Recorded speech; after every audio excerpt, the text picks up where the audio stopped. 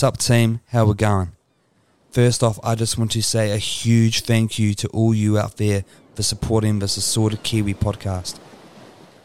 Life is assorted, tastes is assorted, our minds are assorted, and our stories are assorted. The Assorted Kiwi podcast is where Kiwis can share their assorted perspectives, ideas, and dreams.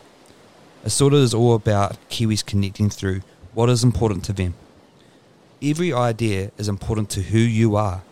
Some may miss, but the best ideas are the ones that challenge ways of thinking and also emotionally connect people to one another. This is the definition of the Assorted Kiwi. Yo, yo, yo, how you going? Welcome back to the Assorted Kiwi show, aka Origins. I'm your host with the most, Hamish, aka the Assorted Kiwi. Got a special guest on the cow couch today. To my left, to your right, got Young Ghost, aka, well, not aka, it's Casper, yeah, aka Young Ghost, but really it's just Young Ghost, the only Young Ghost, yeah, because of your actual name, AG. Yeah, or just Casper, like however you want to put it. Really. Whatever you want to do it, bro. Yeah. But just a quick intro about this brother to the left of me. Bro, just an accomplished, prolific rapper. Local, bro, like just someone who actually takes time in what he actually does, and actually is real, like, man, just multifaceted in terms of your sound, bro. Honestly, cheers, man. Appreciate that. It's been quite cool because you've been up here for the last week up in Auckland off the back of that Discover gig. Yeah, no, it's been good fun. We played that gig up at Cassette the other day, obviously, which was good fun. And yeah, just thought I'd chill for a bit. You know, when you start somewhere for a couple of days, you don't really end up getting much done. Yeah, but sometimes not doing anything is actually something at the same time, because you get a little bit of refresh. Because you've been for the last say, has it been the last 5 years you've been making music? Yeah, thereabouts. I don't really count it too much, but yeah, I'd say it's been about 5 years now. It's been a minute. Yeah, hard, man. Because what's your journey? Because you're originally from London, Bristol way. Yeah, man. Well, I'm originally from London, and so I lived in London till I was about 8. And then I moved to Bristol ways, where I lived between about the ages of 14. Yeah. And then I moved to New Zealand, to Auckland, through my mum's side. She's a Kiwi. And then I stayed up in Auckland for maybe 7-8 years. And I went over to Sydney for a year. And then after that, I moved back to Wellington, where I've been for the last 3 years, which is where I've been staying recently. And that's probably the last 3 years has kind of been the most pivotal time in terms of your creative expression output. Yeah, I'd say so. It's always been there, but the last 3 years where I've really honed my craft and really gotten much better at expressing what I want to say, making the type of music I want to make. I did a course, a DJ course, production course, where I had some great mentors, and lockdown too. I think it was another good time for me, where I got to really just sit and focus on my production chops. Yeah. So I think in the last 3 years, that's where I've really gone from just being a rapper to a musician. Yeah, artist. Yeah, exactly. And whereas prior to actually that lockdown or going to DJ and production school, were you just more just throwing stuff at the canvas, kind of a rough idea of what you wanted to do in a way? Yeah, I didn't really know what I wanted or what sort of sound I was going for. I was more just sort of I know I can rap and I like music, so yeah, just sort of picking beats. But it was always kind of hard, a few years ago it wasn't as saturated as it was now. I feel for these young rappers it's so easy. They've probably got a friend in their class who's a producer, there's so many producers now.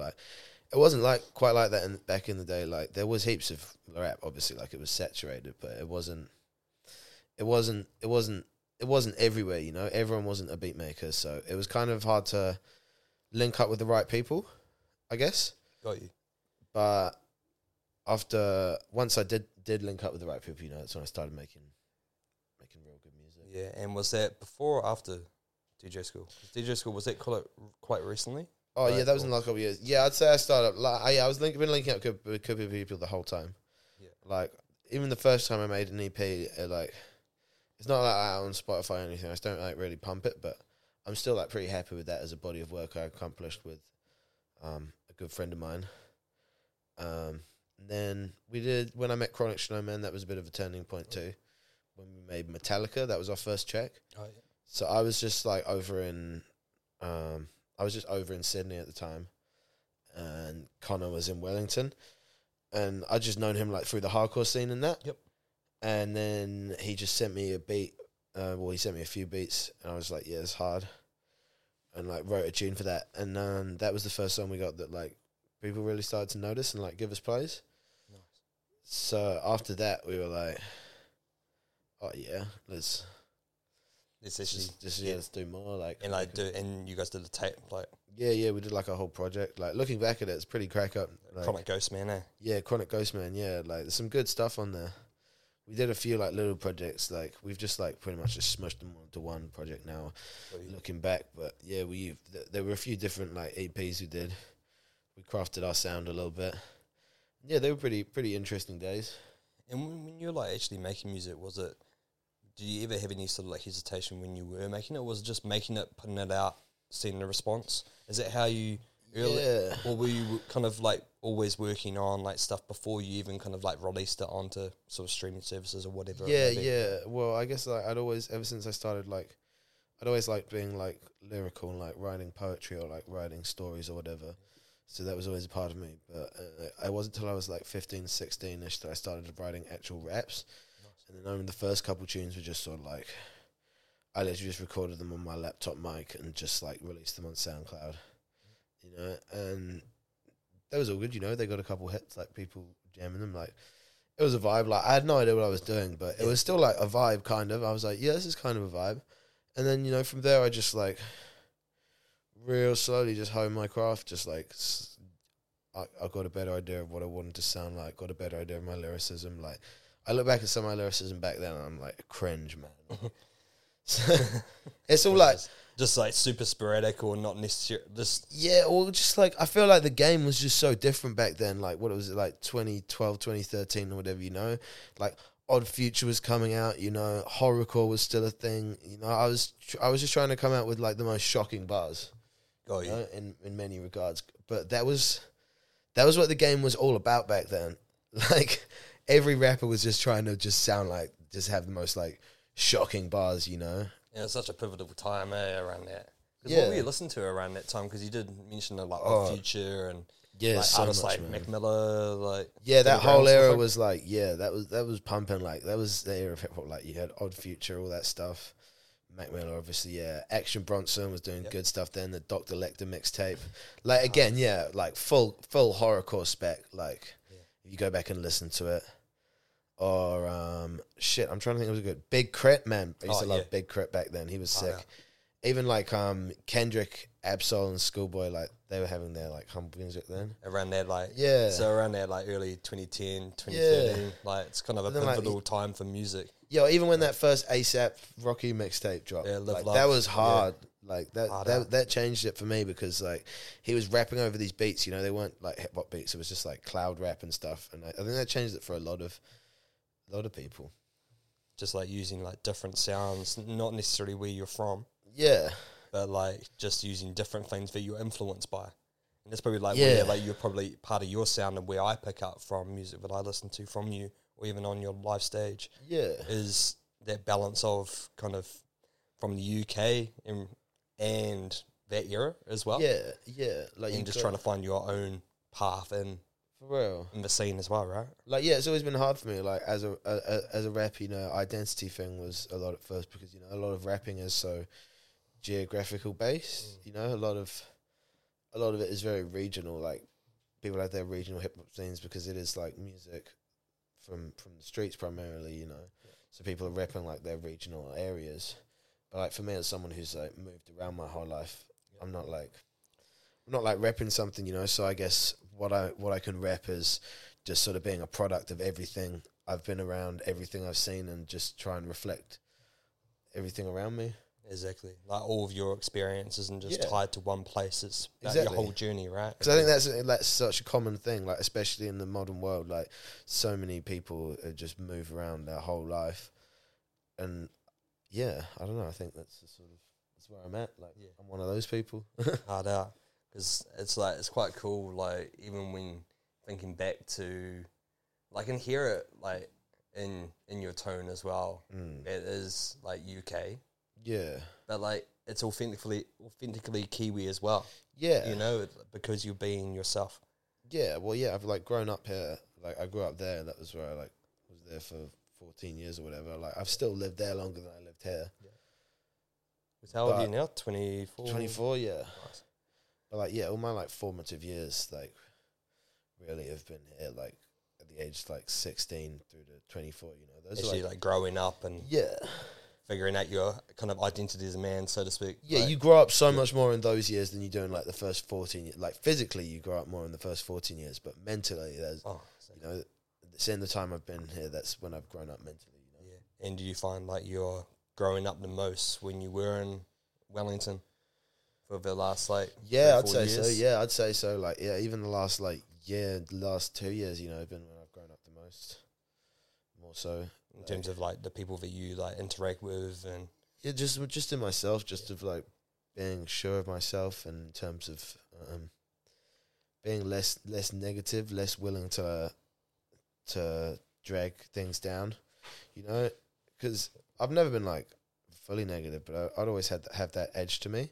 I think in the last couple of years, you know, I've really been able to take a look at the bigger picture a bit more, and just sort of draw back and like stop being quite more reflective of kind of what you've Yeah. achieved or who you are, and less yeah. cancelling out all that other noise that might Yeah. put you off your path or distract you. Yeah, exactly. Like, you know, I used to be like, have a little bit of a tall poppy syndrome, you know, but now you just get to a point where you're like, this is not the way. Like, you just see so much hatred and negativity around you in the world, and you're like, I'm probably going to end up like still transmitting some by accident, but you just got to like try not to be that person. I think it's really important. Yeah, it's probably kind of a reference that I have from just particularly your output or even the people that you work with.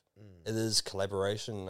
I maybe touch on the whole collaboration, because I believe that that's a real strong part of kind of your musical journey, right? Like you're not for sure. You're not just young Ghost yourself. You've got Yeah, a strong team of collaborators that you do work with and learn from. gang. Like you're only as strong as like the information that you do consume, but and just learning from other people and being willing to learn from other people as well, right? Yeah. Well, it's been pretty pivotal working with other creators in my journey. You know, when I started out, I wasn't making any of my own beats or anything. Like, I had a pretty rubbish laptop, and I tried to get FL working a couple of times, but I never did it. So I'd like have goes when I was around my mate's house, but, you know, I never really like fully developed the skill until a much later date. So it was always about a collaborative thing with me being the one who like. But since I wasn't the one behind the wheel, I always wanted to make sure that, you know, I was getting my ideas somewhere in the beat in some way. Be like, oh, we got to do this. Like, make sure my creativity was coming through. So it wasn't like you're giving the keys to someone else. It was Yeah. strongly Like you that creative spirit. always like to be there and like right there in the passenger seat. And I think collaborating is I don't know how people manage to just like do music entirely on themselves. Like, I can see how they do it, but fuck, it's so much easier just like with people. You know, you've got them to work with, and you can vibe off back and forth and be like, oh, this is a good idea. Oh, that's not such a good idea. You know, that was why things really changed when I started working with Snowman, because like I had good people who I had good relations before, who were good friends, but for example, the bro CJ, who I made my first EP with, fucking amazing musician. Like, he's been in some amazing bands, one of the most talented musicians you'll ever meet. And we're still like want to make music together and stuff. We've worked on a little bit in the past, but our paths musically weren't entirely united. I think we both knew that. So we were like, fuck, great music that we made, but it wasn't. You're not trying to force something. Yeah, kind of, just based on what you have around you, and amazing results come out. But then it's not until you work with someone who's really, say he was more someone who was on the spectrum of working in bands and stuff. It wasn't until I worked with Chronic Snowman, who was someone who was really focused on the hip-hop sound, really pushing a polished modern hip-hop sound, that I was able to really hone in and be like, sweet, this is exactly what I'm up to. And like from a producer angle, like he would guide you through, like you wouldn't like he might suggest kind of how could we make this the best. tune or best project ever. So Yeah, you'll kind exactly. of learn from each other And it's like, take yeah, that when on. both your names are on it, there's so much more at stake. You know, you're holding each other accountable. When you just got one name on the project, it's like, it's Whatever. just you, and it's like, you don't know, like, unless you've got like, you're getting lots of feedback, I guess, and you're like playing it to lots of people. But even then, it's not the same when you've created something compared to something that you're just putting out. I think it's just so valuable working with other people. Exactly. And it's just that full-on team and unity, and you can focus on delivering the best cadence and lyrics possible. And it, yeah, And then- yeah. But you still have that knowledge and understanding of, like, making your own beats and things like that. Was that something that you always kind of had, or was it kind of off the back of that DJ production? Yeah, well, I'd always Skill kind of had it like in the background. Like I vaguely had an idea what I was doing, but it wasn't until I did that course and got to sort of have a whole year to just knuckle down and work on my music things, work on my production, that I actually like figured out really what I was doing.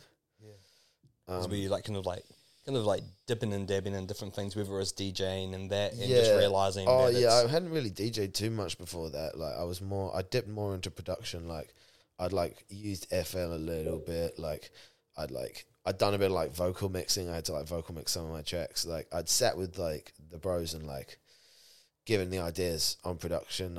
I'd played around a little bit on Logic and FL, but like I wasn't. If you sat me down in front of the software on my own, I was still like, you say, oh, what am I to do? yeah, like what button do I press to get started? Sort of buzz. 100%. But then it wasn't until I just had that time to work with,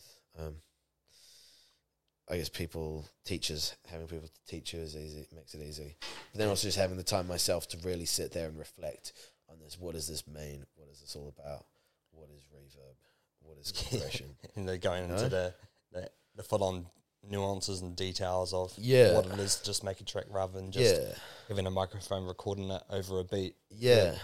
Your appreciation for a lot of the music that you have listened to growing up, or throughout your pivotal years. Did that change the way that you kind of Yeah. looked at music? Definitely. I mean, because making music, like once I had a solid, I was taught music theory as a kid, but it wasn't until I had like a good understanding of sonic theory until that was when I really started being able to produce well, like understanding which frequencies did what, like just all the little ins and outs.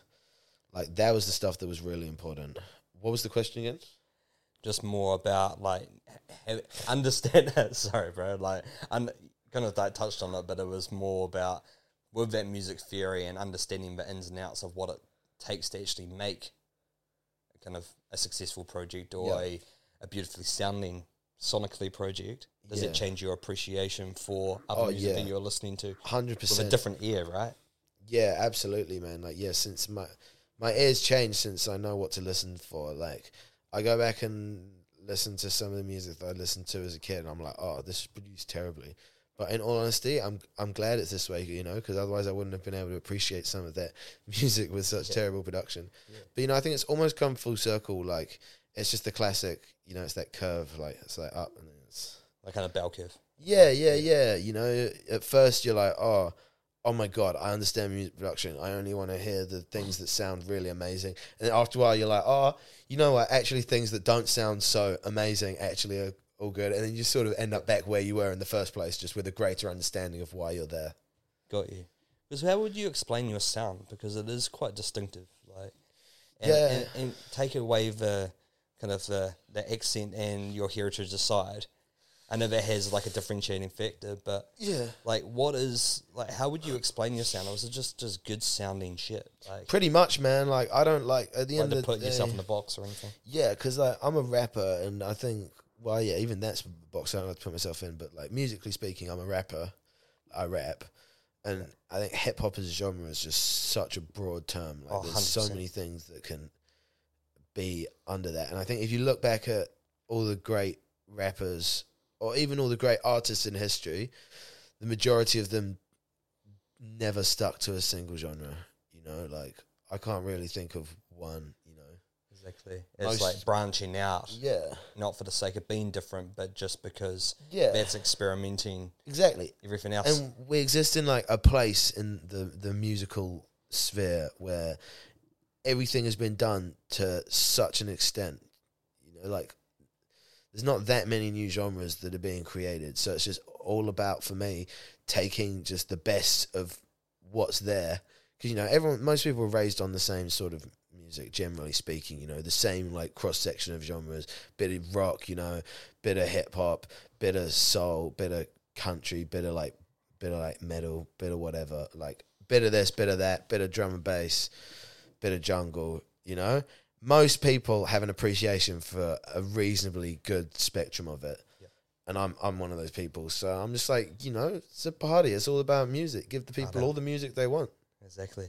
And it's like that understanding of, like, all different music, like, connects with so many different people for different reasons. Fully. But, like, your repertoire of understanding, like, music and collecting music. I mean, look, sure you collect a lot of music and study at it, right? So yeah, I mean, for me, it all comes from the exact same place. Like, you look at the funky Amen break. Okay, that came from a funk track, and then that's been the most sampled break to create drum and bass, or like jungle, all that. But it's also been one of the most sampled breaks in hip hop. You know, so they're immediately, those two genres are just like, they're pretty much the same thing. They're like two ends of the same coin. And then you've got something like hip-hop, you know, came out of the same ghettos as punk was coming out of in, like, New York in the 70s, you know? Like, they're all the same thing. They're all the same attitudes expressed in different ways. Exactly, man. No, that's bloody awesome. So when did you... So, say you started in 2016, that was your first EP, and then you linked up with Chronic Snowman. Yeah. When was it? And around that time, were you, like... Do you quickly perform on stage? Like, did you have a strong desire to perform on stage? Yeah, well, my first... That's a big part of what you do. I guess that was kind of a big part of it. So one of the first, my first performance on stage was my friends who were all sort of in bands back just in school days were into throwing gigs. There were like, a couple of them were like metal band, there were a couple of them like a post-rock band, just different bands. And one of my mates had a covers band, Monty and the Hawks, and they wanted to do like a hip hop section. And like, I'd been like writing bars, you know, they knew I could rap, so they were like, oh, do you want to like chuck you on? Cover a couple of songs. We did like a cover of a Nas song, a cover of a Homebrew song, then we did a cover of a Rage Against the Machine song. Oh, and that was just up at the Mount Eden Scout Hall, legendary venue for a variety of scenes. Yeah, that went the fuck off, basically. Like, it was fucking lit, man. Like, packed as, like, popping, like, cunts were like, holy shit, that was fucking mean. I was like, yeah. Fuck yeah, that was mean. So I started making more music so that I could have something to play for myself for the next show I did, which was another one at that same venue. So was that even before you kind of started releasing kind of bodies of work? Was it your first taste of actually, like, you on a mic performing? Pretty much, of an actual recorded track or not? Yeah, I might have had like a couple of like amateur songs on SoundCloud, but yeah, it was pretty like, I was doing that before I did any like really like proper recording. Yeah, it's an interesting path, right? Like, it's kind of it's quite different upon like hip hop especially. Yeah, and like upon seeing you perform live, it all makes sense of your strength as a live performer from starting off that. Yeah, for sure. Rather than just kind of releasing tracks. Yeah. And probably your ear as well, from what sounds good on the stage.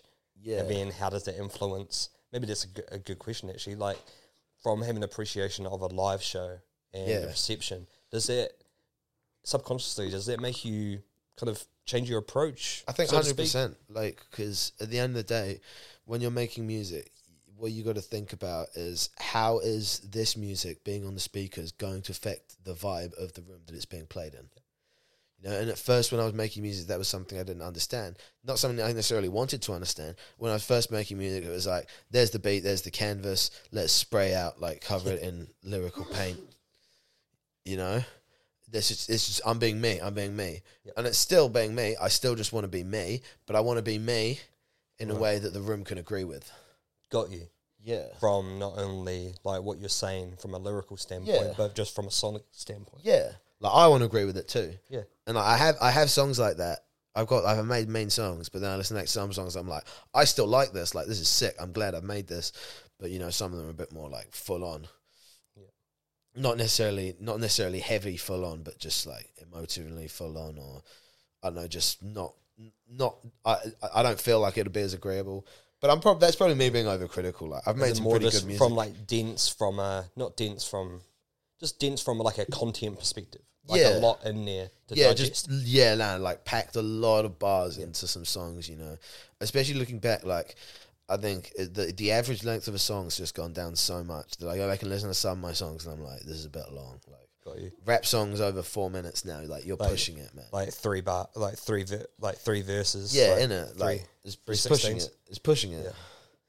And there's probably an interesting time where you came up where probably the song structure and soundscape was probably in that bit more of that old school sort of. Yeah, like. And now it's changed so much, even in like a short time span of 5-6 years. Like, Well, yeah, that's why it was always so hard to figure out what sound I like, because there was so many like sounds popping up, and I was like, oh my god, I love it all. Like I came from listening to like old school hip hop and all that jazz, and then all this new shit was coming out with all these crazy 808 beats and all this shit, and I'm just like, yo, dude, this shit knocks. So like for that first EP I was making based on a shit yarn, we were making this shit that was like beautiful, soulful music. I look back at it now and I'm like, how could I not have wanted to make this more beautiful and soulful? But at the time, that was when everything with 808s was popping. That was when like all I wanted to hear was boom, boom, and kind of went on that path. I was just like, man, this is it. Yeah. And I guess that's what sort of took me down the path of like electronic music, it's like sound system music in it.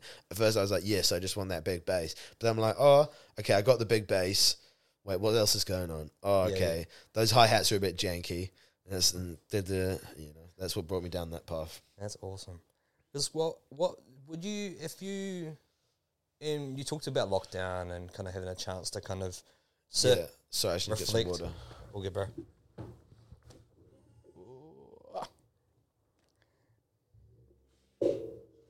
Easy.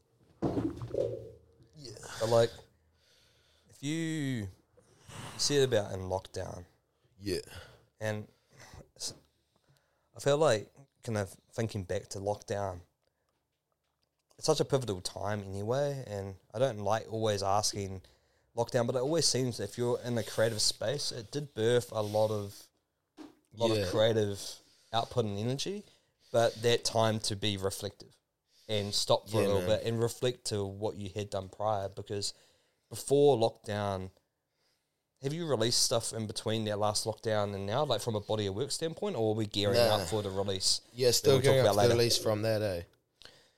Yeah. So like, and did you like kind of stop and like, oh wow, in that short period of time, where it's like 3-4 years, I've actually done a lot.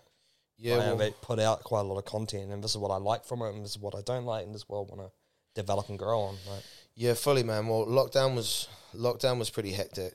It was, my mum passed away in lockdown, and it was also the time when I released a single, which was my first single that really got playlisted by Spotify and started popping and making big numbers. Yeah. So it was really a time when I just didn't know how the fuck to feel. I was just like, just everything. I was just like, it was literally the same day that it happened. Like I got the news that mum had passed, and and the same day I got the news that my single had been playlisted. So I'm just like, this is life, isn't it? Like, this is fucking life, So for me, lockdown was like, I made the best of it in so many ways, because I just used it as an opportunity to hone in on my production and use it in the best way possible, because, I didn't have any other fucking choice. It was either that or fucking, nothing. Nothing. I didn't have a choice. What am I going to do? Just like... kind of in the sink or swim, sort of like back against the wall. Yeah, man. Like, because, my mum was over in Australia, so I couldn't, like, go there. I didn't have to, like, hang out with the family, go to the funeral, do all that shit, I was just still constrained to my house the whole time. Yeah. So I just had to fucking... It was sink or swim, I was like, fuck, bro, I just got to use this time and make it constructive. Yeah, and it's probably like a huge turning point for you from a creative output standpoint as well. Yeah, like, fully. Just in terms of a lot of the, whether it's Spotify attractions or just the body of work and planning out, okay, I'm going to really take this. This isn't just a hobby. Yeah. This is what I want to do. Yeah, exactly. I was like, fuck this. I was like, that changed, everything changed in me after that happened. I was like, why the fuck should I, like, take no for an answer almost, you know, like I'm like I can do this, like I'm making fucking sick music, like people say the world wants to hear it, man. I'm gonna fucking make the world hear it, you know. And that really like kind of level up your DIY pioneer sort of speaks as well. It made me really want to like fucking get good at what I was doing, you know. That I think I made my first like songs in lockdown, like there was like some like production competition. I was like, fuck it, I'm gonna enter this just to force myself to like make my own song in lockdown. And fuck, it was a banger. Bedroom Chillin'. I'll drop that at some point. Awesome. And that was musically that was a massive turning point for me because it was fucking tune, man. It was fucking banger. I was like, holy shit, I just made that whole thing myself. Like, I was like, oh shit, I can actually do this. So lockdown was like, it was huge. Like, it was one of the biggest periods of my life, you know, like dealing with all that shit. Yeah. And then just channeling it into something. And I guess that's kind of just what I've been doing since, you know. That's like, they asked me on the radio earlier, they were like, fuck, damn, where'd that lyricism come from? And it's comes like, from you. yeah, man, it's like, fuck, that time was just like, that was when I wrote most of the bars for this album. And I look back at some lyrics, I'm like, damn, there's some pretty powerful stuff. Like, I don't write that shit every day, you know. It was just like a certain time where it just fucking, and it came directly from you and how you're feeling. It wasn't forced. It was just pure emotion and pure. I didn't have any of those external factors, you know, to influence me. It was just straight like, what's fucking going on? Like, maybe talk us a little bit about that album, because it really, and I've had, privilege while I was sitting playing Rocket League on the couch just to hear it, and sonically, but Bad Taste, right? Yeah, Bad Taste. I'm looking forward to hearing that when it drops and other people to hear it out. And you've been kind of playing at the live shows as well, right? Just to kind of, it's kind of I find that's quite a unique way of doing it. I think a lot of people get a bit like nervous of performing their stuff before it's full on release, but it's kind of your path's a bit different in terms of how you kind of release music. Like, I just know it's the dank shit, you know. Yeah. Like for me, like I had like a whole album, you know, that I could have dropped. I have Wet Season, you know. Wet Season was nearly going to drop. I still got the artwork. Wet Season's still going to drop one day, you know. Yeah. Man, it's in the pocket, you know. Wet Season's still there, but I was just like, after lockdown and all that shit happened, I was like, it made me really think about the path that I sort of did want to take with my music, especially lyrically. Like looking at some of my songs, I was like, oh, like, is this really like sort of the path, the message I want to be promoting in my lyricism? And so it just gave me the opportunity to really think about it. And I was like, nah, you know, I just want to like make some shit that like means some shit and make some people fucking think, you know? Yeah. So that's kind of what Bad Taste was all about on the lyrical front. I just wanted to. It was just bars. It was a flex. Like the whole project's just a flex. Alphabet's just a flex, bro. He like Alphabet Head. Shout out to him. Alphabet Head. He's a fucking legend, man. He taught me how to DJ. He taught me half my production chops at this course, and then after that whole thing happened, he just started sending me beats because he'd broken his hand, so he was just fucking. He wasn't scratching, so he had to make beats. Crazy man. And I was just like, fuck yeah, wrote like 4 or 5 songs, whatever, sent it back to him. He's like, holy shit, dude, you just wrote like 5 songs to my beats. Yeah. I'm like, yeah, dude, this is how I roll. Like, let's go. And this was like in lockdown, so he just kept sending beats. So like, by the time we got out of lockdown, we were like, we had like 7 songs or some shit. We're like, a lot to refine and look at. And we're like, oh, this could be an EP. And then we're like, no. Let's not rush things. And then so we made a bunch more songs. And we're like, we got a fucking project here, right? Awesome, man. We just steady worked on it. And yeah, man, the whole thing's just a flex, bro. Like, because he's just the GOAT. Like, he's just such a GOAT on just so many levels, eh? And it's just like, it just sounds amazing. Like, every bit of it. Like, I just have to give him so much credit. Like, it's just like, my previous work with Chronic Snowman sounds amazing, especially on a big system. Like, fuck, it sounds like amazing, but like, it's fucking in your face, you know. It's heavy. This shit, you know, you could chuck it on fucking. It's just like easy going. It's smooth. It's pristine, man. It's probably like where you were saying earlier, where like you're trying to fit so much in to like a particular track or a project that this is a little bit more stripped back, or you realizing all your strengths Yeah, and realizing that you got to double down on those strengths. exactly. And really get a producer or a partner in Yeah. crime, which is Alphabet Head, to really like elevate your sound to a totally different level. Yeah, man. And like, it's still like, it's interesting because if I want to make like heavy shit, I'll still rather go back to Chronic because Alphabet's good at making those heavy beats, but you know, it's still kind of nice. We got a couple heavy tracks in the album, but they still sound kind of nice, you know? Yeah. But like, sometimes I do still want to make some just evil shit. And you know, that's when I hit up Snowman. That's when I hit up fucking Dozy, whatever. Yeah, honestly, I'm looking forward because when you got like, have you kind of like dropped a date on Peeps, or you just kind of like No, we getting ain't things dropped in the date order? yet. No, we ain't dropped the date yet. We're still getting things in order. We're waiting on some artwork. We wanna do it properly. Want some nice, sexy artwork. So we're waiting on an artist to finish that off for us, and then after that we got our first single coming out, Apothecary, Oh yeah, which is that's going to come out on the 16th of July. We got a release show at Moon Bar with that too, which should be cool. awesome. So we debuted the project live the other day at Valhalla. It was the first Bad Taste show with who did we play with? You got Liam Case. Oh yeah, we had Swigzo, old mate Swigsy. Yep. We had Alice Agnes, who's a really talented DJ who plays. She was in our class. Was taught by Alphabet Head the same year as me. Sweet. So they played after us. We play with Narbo. They're a real good sort of rapper, vocalist, multi-instrumentalist producer from Wellington. Just gets on a real hard like decolonization buzz. Just like raps about some real cool topics. So we were like, fuck yeah, we were stoked to get that on board. And with this other band, Tin Palace, just like vibey sort of like Wellington rock band. Pretty good. We did that first Bad Taste show the other day. And man, it went the fuck off, eh? Like, cunts lost their shit, eh? And, and you were just like, oh, okay, yeah, we're sitting on it. I was like, yeah, this is a we're on. thing. I'm like, this is a thing. Because, yeah, Alphabet, you know, he's old school, man. He's like, he's not quite as confident about his output as me. Like, he knows he's good, but he's like, oh, you know, humble. He's humble. He's very humble. He's extremely humble. He's like, are people really going to fuck with it that hard? Yeah. I'm like, dude, chill. Like, they're going to fuck with it harder, bro. Yeah. Like, and like, really, I think the show just showed that, you know, like, it was fucking, like, I'm used to doing shows and I love it, eh? But it was so much more fun to just have me not being the focus of attention.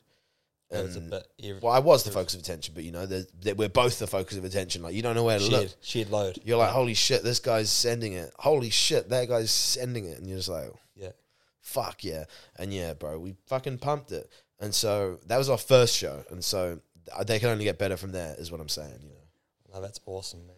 Because that even like, because the one thing that I find just awesome, just like talking on Sort of Kiwi Show, just like people's individual skills or going out and seeking individual like skill sets or learning things that they may not know or being surrounded by people, you know, making decisions with going to DJ school. And that's how you met Alphabet Head through that, right? Fully. And then boom, it's led to this, and it's it's crazy, man.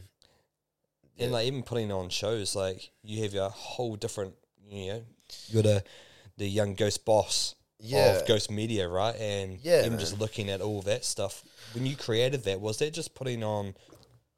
No one's really like putting me on a show. I'm gonna make my own shows for the whole scene, like exactly, bro. And like, awesome. I'd encourage any rapper or like not just a rapper, any artist who believes they have the goods, like. That is the way to do it. Like, you don't want to wait for someone to book your own show. You want to book your own show, A, because you get paid the most money out of it, which is what you deserve because you're the fucking artist. And B, because fuck promoters. Like, at the end of the day, no offense, all my promoter friends, you good cunts. They're fucking parasites. Like, they're just leeches on the industry, really, aren't they? Like, good cunts for throwing the gigs together, but, like, we don't strictly need promoters. Promoters need artists. But whereas promoters are like, they're just middlemen. Like, good on promoters, but you know, like, and so it was just sort of a way to sort of just reclaim that and just like get my status up myself. Yeah. And yeah, fuck. Because what was the first Ghost Media actual show? Was that, how long ago was that? Like the first official Ghost Media show that we actually made the company Ghost Media for was Mr. Traumatic. Okay. That was at San Fran. That wasn't the first show we'd thrown. Like, we'd thrown a bunch Other of shows ones, yeah. before then, but like The official label. the official label, Ghost Media, we made a logo and shit for it, was for that Mr. Traumatic show. Do you know Mr. Traumatic? Heard of. He's like a Welsh MC. Oosh. He's like, bro, he's pretty crack up. He's a legend, man. Like, fucking legend. Like, one of the most crazy MCs, like, for drum and bass, like, you'll see live. Like, massive inspiration, like, mad clarity in his vocals, But he does have some pretty problematic lyrics. Problematic. Looking back at them. Yeah. Yeah, problematic's the word. But good cunt, though. He was a fucking legend. That was the show we set up Ghost Media for, was that, because we needed, like, a proper company to run that through. Was basically I'd started, like, doing raves with bro Filthy Tomo and Church of Bass. And I was, like, emceeing for their raves a bit. And they were just, like, we were having yarns, and they're just like, look, if you got, like, any artists who you want to put on. Sweet. If you, like, think of anyone, you know, any good opportunities to, like, throw a show and, like, get in there, like, let us know. And I was just like, oh, fucking Sweet. Traumatic. I saw Traumatic. This was, like, his posting about a New Zealand tour or whatever.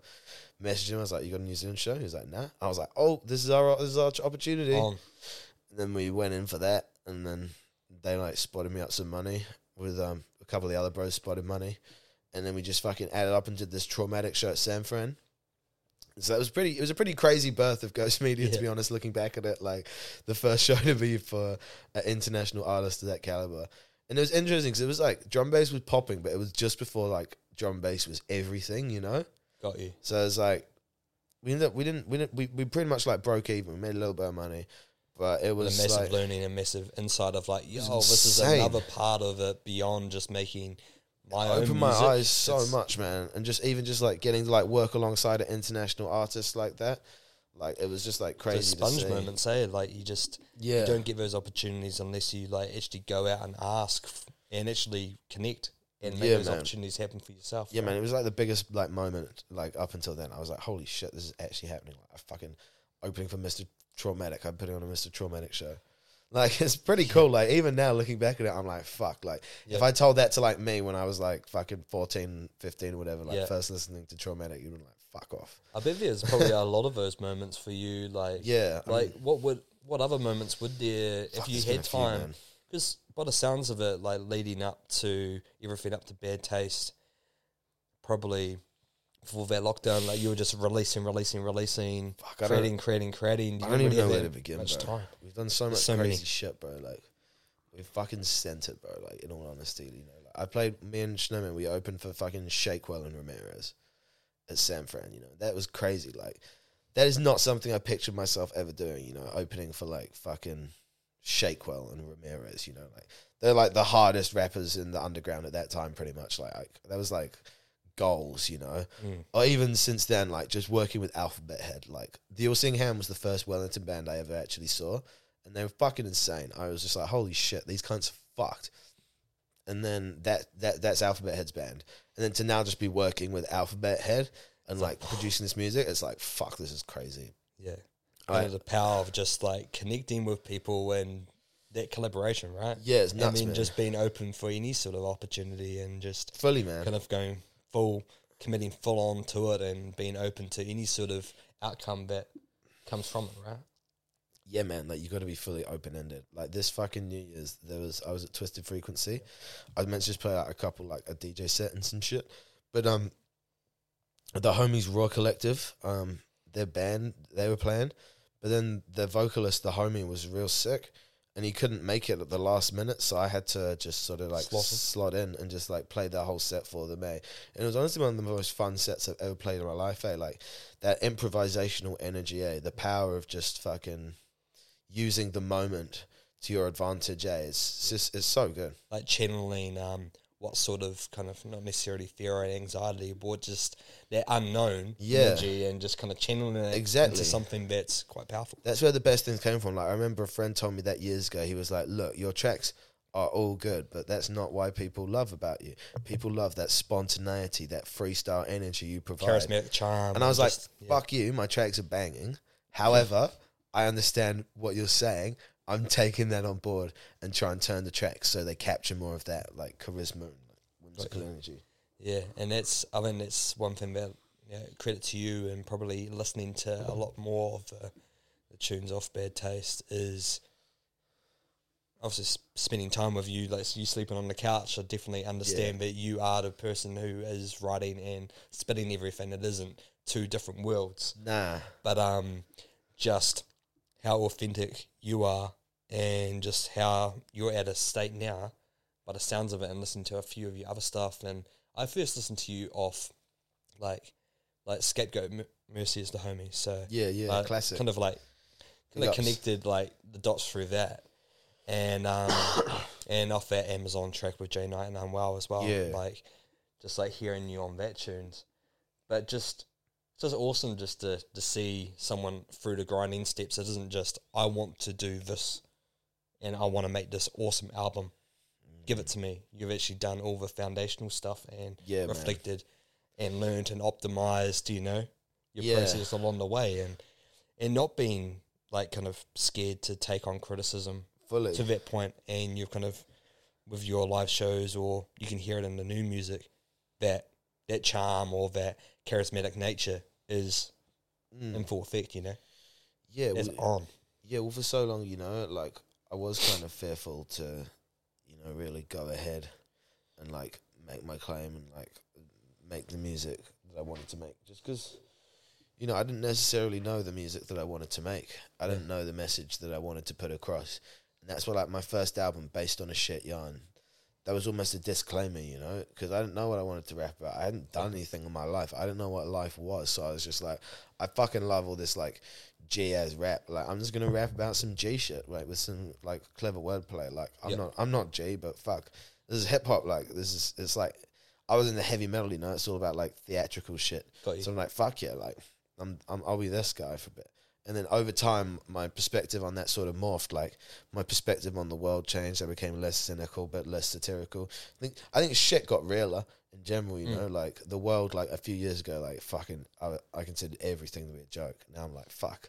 Shit's kind of fucked, eh? Like, it's not really all a joke. And as you grow and as you learn and as you take on different experiences, or you just become a little bit more grounded but a little bit more focused at the same time, and a little bit more real in terms of understanding who you are, connected. I mean you just got to try and like be real to yourself, like, and just like at the end of the day put music out that you can fuck with, that you can listen to and enjoy on a sonic and a lyrical level.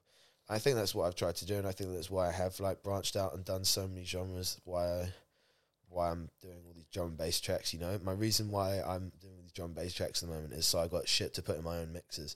Like, I've been trying to make drum and bass beats. It's fucking difficult, man. Like, it's technical stuff, a lot of steps. But rapping over a drum and bass beat, sweet, piece of piss. Not for everyone, obviously, but for me, like, it's pretty easy. So now I've just got all these tracks in my own that I can mix into my drum and bass DJ awesome. sets. It's great. That's quite cool. That's how you were saying is like doing the production tip or even the DJ tip is like, did you find that you're wanting to, when you have a Young Ghost DJ set, you want to be performing your own stuff, not necessarily not at all. A bit of that, not at all. Nah, it's the opposite of the day. Like, when I'm having a DJ set, I want people to just like chill and appreciate me for being a DJ. Sometimes people, they want me to rap, and they're like, "Oh, when are you spinning some bars?" I'm like, "Bro, it's different lane." I'm like, if you're watching just a regular DJ, you wouldn't be asking him when he was spinning bars, You'd just be listening to the music. Maybe I wasn't playing a hard enough set, but I thought it was a pretty hard set. But yeah, I think there could two very different mind states to be in: the mind state of DJing and the mind state of rapping. Like, when you're rapping, or being an artist. Yeah, I mean, being a DJ, being an artist, but like, it was just being like a full on performer, like a vocalist. Like, it's you're trying to command the room. You're trying to bring all the energy to the room and just like get everyone like focused in, get them all honed in, get them all riled up. You're like trying to get a mob almost going. Like, you're trying to make a riot. Whereas when you're a DJ, you're trying to just like sit back and just get everyone vibing. You want everyone to be like in their own worlds. You don't want everyone to necessarily just be looking at you and be like, "Yes, DJ." Play that. No, they just want to be completely lost in the songs that you're playing. You just want this music to just be transmitting. Yeah. Because what came first when you went to that DJ school? Was it the DJ element, or was it production, or was it just the opportunity of building with like-minded sort of people at that stage? Like, what made me choose it? Yeah, what made you even go down to it? Because I was talking to, when we had Liam K. Swigs up and we had him on the pod, like he was talking about how that opened his eyes up and that was quite a good opportunity for him. Like, what did that mean for you? Like, was it just, how do you even decide to get into that? Was it just a kind of the thing to do? Yeah, I was just like, well, Jacinda Ardern gave us a year of free study, so I was like, look, I can either use that for some like 4-year like degree or whatever in like I don't know. I don't even know what I'd do in some shit that I don't care about and hate my life the next 4 years. Yeah. Or I can use that 1 year, do a main 1 year music course and get as much as I possibly can out as of much it. game, eh? And I do not regret that decision in the slightest. Because it's just like really just develop your skill set and your foundations, right? Like, yeah, it just gave me the time to really just like think about it and just like think about what it means to do it full time, like, and just to really like get a hang of the grind and see what other artists reckon and see it and like see if it was something I felt like I could do. And having seen it from like all angles, I'm like, fuck yeah, I can do that. Like, I can do all of that. Let's do it.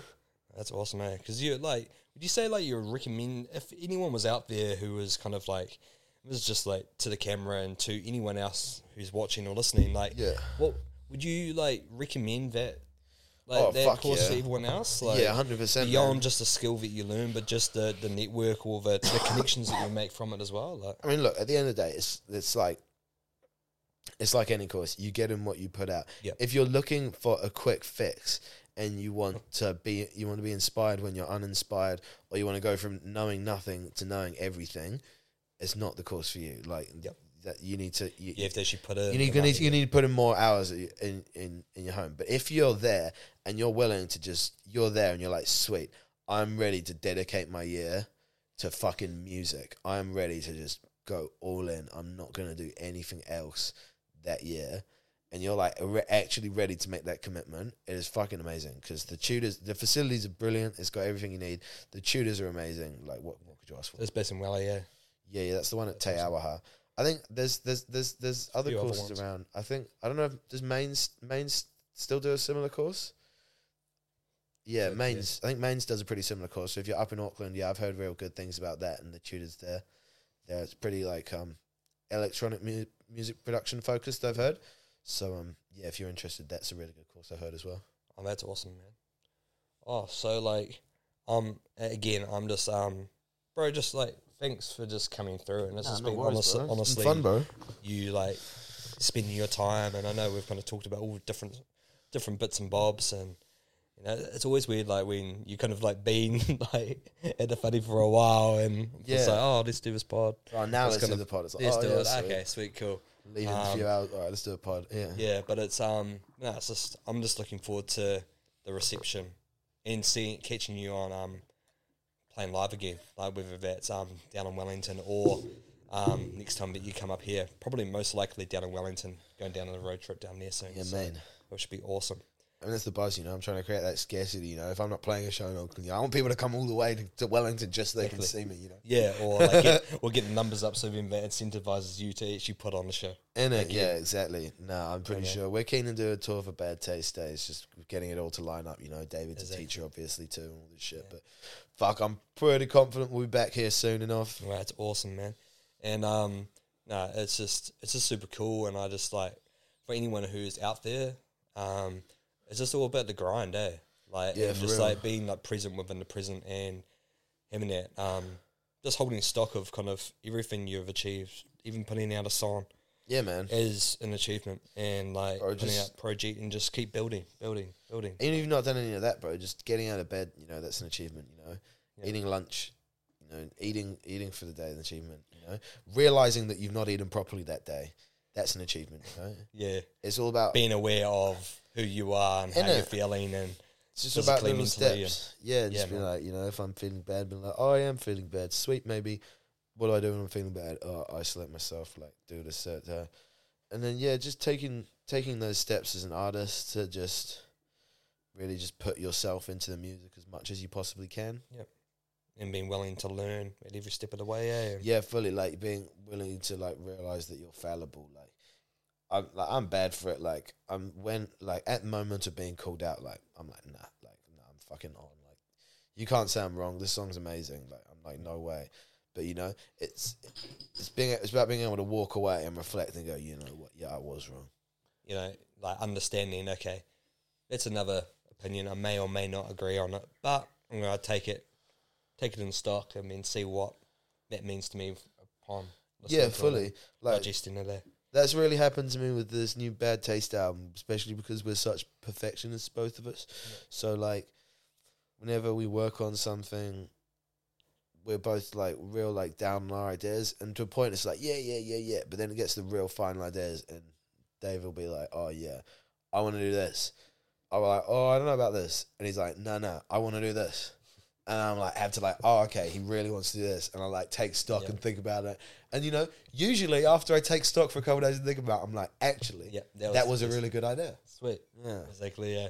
You just don't know until you actually do Yeah. it, or It's about stepping Relax out it. of the perspective, It's so easy to just get up in your own head, like, and just get, I need to do this now. yeah. And then losing track of kind of, it's a creative process. Yeah, man, especially as a recording artist. Like, I think one of the best things you can possibly do as a recording artist is outsourcing your shit. Because, like, until you're doing that, it's so much like, oh, is it perfect? And you can always tweak it a little bit more. You're like, oh, tweak it a bit more. If you're outsourcing your mastering or whatever, then, like, they've got the final say. Got you. And I think that's a real useful thing to do. Otherwise, when you don't quite know what you want, at least. After a point, you get familiar and you'll be like, all right, nah, I know what I fucking want. Like, this is how I want it. But I think it's a real valuable thing to do when you're starting out as a musician and you don't necessarily have all the tools, is to be able to admit, hey, I don't have all the tools, I don't have all the skills. Let's outsource this. Let's create a really cool package overall. No, that's awesome, man.